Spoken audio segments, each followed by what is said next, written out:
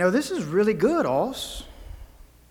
Perhaps writing might be something you end up doing with your life. These are words that my grandpa, Colonel Douglas Felix Carty, said to me one autumn afternoon in the year 2000. I was a sophomore in college at the time, and I'd written a short story, my first ever.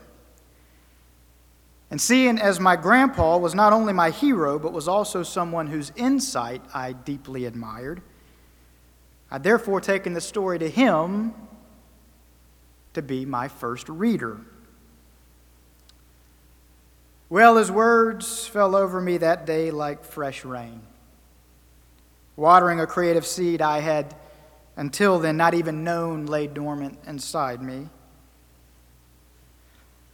Since that time, I have, of course, written many more things, and as a pastor, writing is one of the core responsibilities of my vocation. And here is why I tell you this morning. My grandpa's words that day served as external validation of something that I had recently begun to feel deep within myself. Not that writing would be something that I'd end up doing with my life. That thought had not yet occurred to me. But rather that writing was something that I had a knack for, an inclination toward, a calling to. Which is to say, when I sat down to write that first short story, I didn't just feel like I had a talent for it, but much more significantly, I felt deep joy in doing it. The kind of joy that one only feels when he or she is engaged in something that resonates at a deep and profound level. In other words, it wasn't just fun to me, and it wasn't just that I felt like someone might like my story. It's that the act of writing itself seemed to be calling forth something inside of me, something in me. I hope that's making some sense. Now, as I tell you this story, I'm aware that this might sound thus far a bit self-serving or even self-congratulatory. I truly hope not, because that's far from the point. But to get to the point, I need to now shift gears, and I need to talk about two well-known films, and then I need to talk about the Earth's rotation around the sun, and then finally I need to talk about what prayer really is. Does that sound good to y'all? Okay. Then first to the hit Disney film Frozen 2. Now, having daughters aged 7 and 5, I've seen this movie somewhere in the ballpark of 79,000 times. And it's a truly lovely film with clever humor and deeply moving and touching moments. But in the film, like in so many of the recent Disney films, there's an implicit message about identity that I think needs to be further examined. For it's a message not only about finding one's identity, but about how to find one's identity. And I use Frozen 2 rather than any other recent Disney film as my example because the answer given in Frozen 2 to this question is much clearer and much more apparent than it is in some of these other films. For in Frozen 2, the main character, Queen Elsa, keeps hearing a voice calling out to her, and she can't evade this voice. Now, no one else can hear this voice, only Elsa. And try as she might to shut the voice out, she can't. And so eventually she gives in to the call, and she leaves to go and follow it. And so the plot of the movie then is Elsa's journey to find the source of this voice that she slowly begins to intuit is calling her to her own destiny, calling her to her truest sense of purpose and identity and selfhood. Still with me so far? Okay, so in the end, what she finds is this. The voice that she has been hearing all the while has been her own voice. It was never an external voice, never something or someone from the outside calling to her. Instead, it was all the while an internal voice, her own voice. And thus, the message of the movie becomes very clear. Listen to your own inner voice, for only then can you find your truest self. Or as Disney's character Moana, and I love Moana, puts this same discovery when she experiences it. The call wasn't out there at all. It's inside of me. The call wasn't out there at all. It's inside of me. Okay, so that's the first film I want to talk about this morning, Frozen 2. The second film I want to talk about is the 1981 classic Chariots of Fire. Now, this film, which won the Oscar for Best Picture at the 1981 Academy Awards, is the story of Scottish runner Eric Liddell, who, due to his deep piety, wrestles with whether or not to run his event in the 1924 Olympics on account of its being scheduled for a Sunday. Now, the film is about far more than that. It's about class and religion and prejudice and many more things beside. But for the purposes of this sermon, what I want to focus on this morning is Eric Liddell and his world-class gift for running. You see, he is far and away the swiftest sprinter in the world in 1924. Meanwhile, however, he is the child of missionaries. And he and his sister both feel the need to follow in their parents' evangelistic footsteps. Thus, throughout the film, we viewers see Liddell giving talks and sermons amid his training and racing. And all the while, as he does, we see his sister Jenny growing increasingly frustrated with Eric's commitment to running, with his love for it. For in Jenny's eyes, running is a hobby that is distracting Eric from his real work, from that which she feels he's really called to do, which is to be a full-time missionary. And so then comes the scene I bring this all up so as to talk about this morning, the scene that I ultimately want to set in contrast with the message I just told you about from Frozen 2. Still together. Okay, here in this powerful scene from Chariots of Fire, here Jenny has just complained to Eric once more about his running and about how it is keeping him from his calling as a missionary. And finally, Eric addresses her and addresses her impatience with his love for running by saying, Jenny, I believe God made me for a purpose, but He also made me fast. And when I run, I feel God's pleasure. April is dying at home right now that I just did that bad accent. I believe God made me for a purpose. And He also made me fast. And when I run, I feel God's pleasure.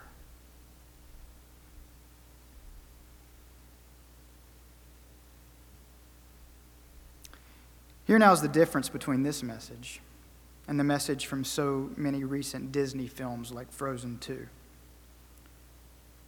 In the Chariots of Fire illustration, just as in the Frozen 2 illustration, there is indeed an innate self. That is a unique identity, an internal condition necessary for thriving. In Chariots of Fire, there is indeed a core gift within Eric Liddell that were he to repress it or suppress it would lead to him being less than his fullest, most flourishing self. This too is the case in Frozen 2. In both films, this is the case.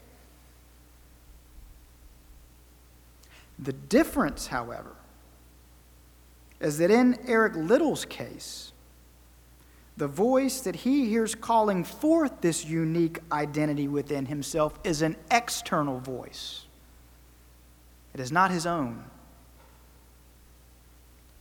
Whereas in Frozen 2, the voice Elsa hears calling forth her unique sense of self is not an external voice, but it is an internal voice. It is her own voice. And the difference between these two things is all the difference in the world.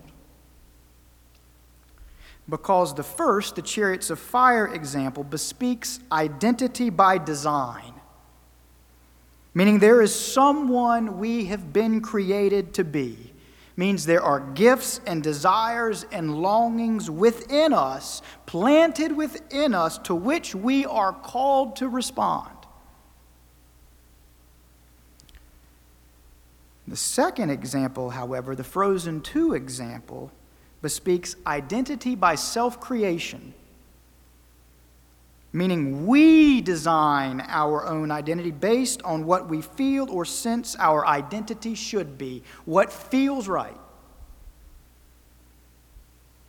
And in this example, we don't respond to anything outside of ourselves. We merely respond to ourselves. And here then is the crux of the matter. The difference between saying the call is out there and I hear it inside of me, the difference between saying that and saying with Moana, the call isn't out there at all. It's inside of me. Well, the difference between those two things, dear family, is all the difference in the world. And that leads me to Psalm 19 and to the poetic language the psalmist uses to discuss the movement of the sun. Now, the psalmist, of course, lived long before Copernicus or Galileo, and thus had no way of knowing that the sun did not, in fact, revolve around the earth, and that it was indeed the other way around. But this bit of scientific imprecision ought not to obscure for us the beauty of what the psalmist is saying here. For here in this psalm, a psalm about the creative power of God and about the glory of God, about the designedness evident throughout all of creation, here the psalmist begins by writing, "The heavens are telling the glory of God. The firmament proclaims his handiwork. Day to day pours forth speech," the psalmist goes on. "Night to night declares knowledge." Then the psalmist writes, "There is no speech, nor are there words. Their voice," meaning the voice of the heavens and the firmament, "is not heard, yet their voice goes out through all the earth, and their words to the end of the world," meaning people nonetheless hear it and sense it deep inside. And then comes this lovely image. "In the heavens," the psalmist goes on, "God has set a tent for the sun, which comes out like a bridegroom from his wedding canopy, and like a strong man runs its course with joy." Do you catch that? The sun, the psalmist writes, runs its daily course with joy. In other words, the sun, by simply doing and being what it was made to be, experiences joy. I don't know about y'all, but I find that image and this idea to be absolutely exquisite. And it leads me finally to a word on prayer and on what prayer really is. For like Eric Liddell's sister Jenny, we too can easily find ourselves reducing Christian faith to formalities and conventions, thinking that for our faith acts to be meaningful, they must be formally pious. By which I mean, just as Jenny thought that the only way that Eric could please God was by being a missionary, so too are we given to thinking that the only way that we can lift up prayers of praise and adoration to God is by verbally expressing them. And of course, verbal expression is a viable way to praise God. This entire sermon series is about the importance of verbally expressing ourselves to God.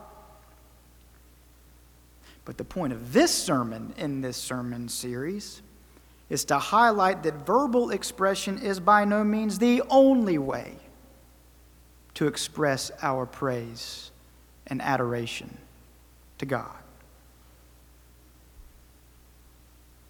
That instead, just as the sun runs its course with joy, according to the psalmist, and just as Eric Liddell feels God's pleasure when he runs,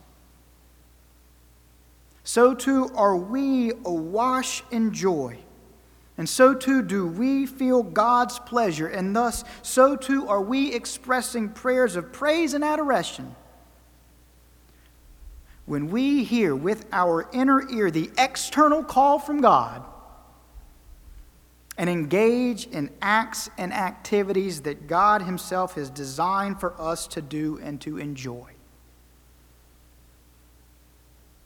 We are quite literally praying to God when we do. Which leads me back to my grandpa's response to my first attempt at a short story. You know, he saved that story. And though he's been gone nearly a decade now, I still therefore have access to it. And the truth of the matter is, when I read it, I cringe. It's god-awful. But its awfulness underscores the point I'm trying to make,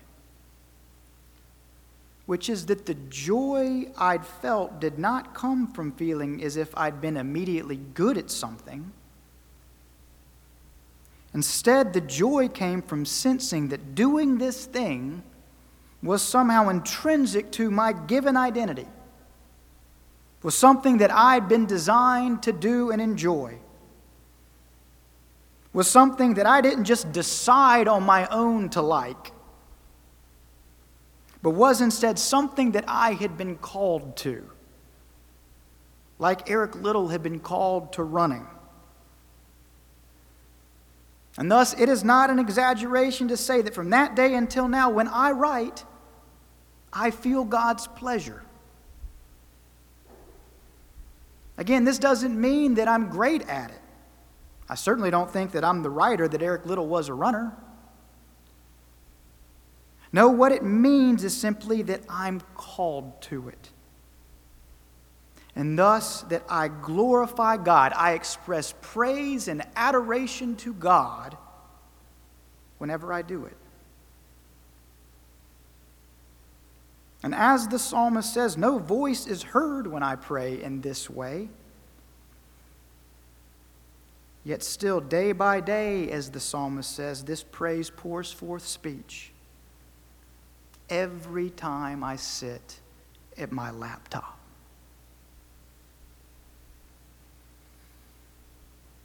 And so what then is the point, you will ask? Here's the point.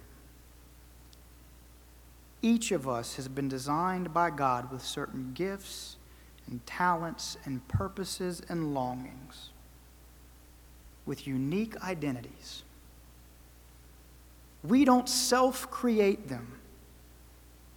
Instead, we are called to them. And it is not our own spirit that does the calling. It is the Spirit of God that does the calling. And sometimes these callings take the shape of professions and life commitments. Other times they take the shape of hobbies and passions. And in many cases, these callings may take the shape of all of these things. We don't just have one. We have many of these longings and callings. I do more than write, you know. And so again, the point to be made is this. The call isn't just inside of us. With apologies to Moana and Frozen 2, the call comes from out there. It's we who have to listen clearly and honestly and openly to the call. But when we do, and when we follow it, we are not just finding ourselves, but we are indeed running our life's course with joy, feeling God's pleasure, expressing praise and adoration to God by living in line with who and how He created us to be.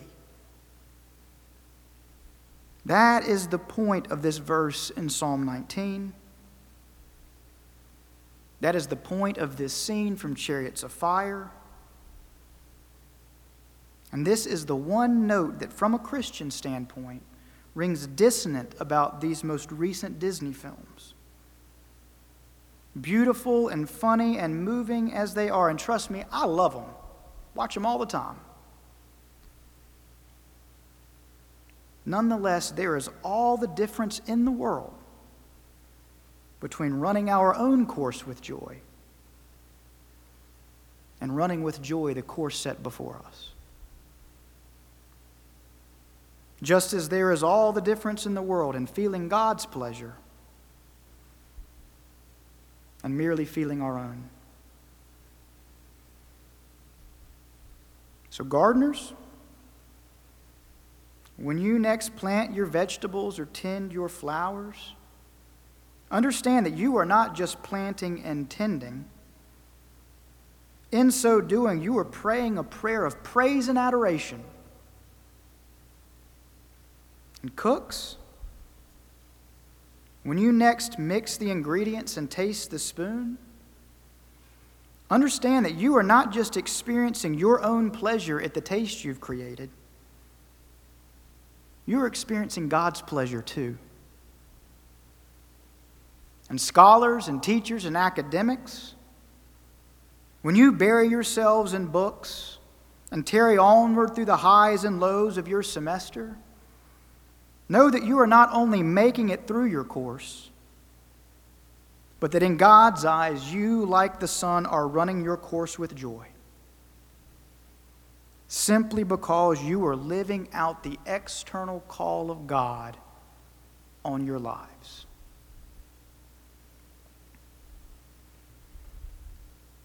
Dear family, prayer is not only verbal, particularly when it comes to prayers of praise and adoration. Throughout the very acts and mundane movements of our lives, whenever we are responding to gifts and talents and longings and purposes to which we have been uniquely called by God, whenever we do, we are then expressing to God our praise and our adoration. The call is out there. We hear it in here. Day to day it pours forth speech. May we have ears to hear. May we have the willingness to respond. So that through abiding in God's call upon our lives, our joy, and with it God's pleasure, might be full. Amen.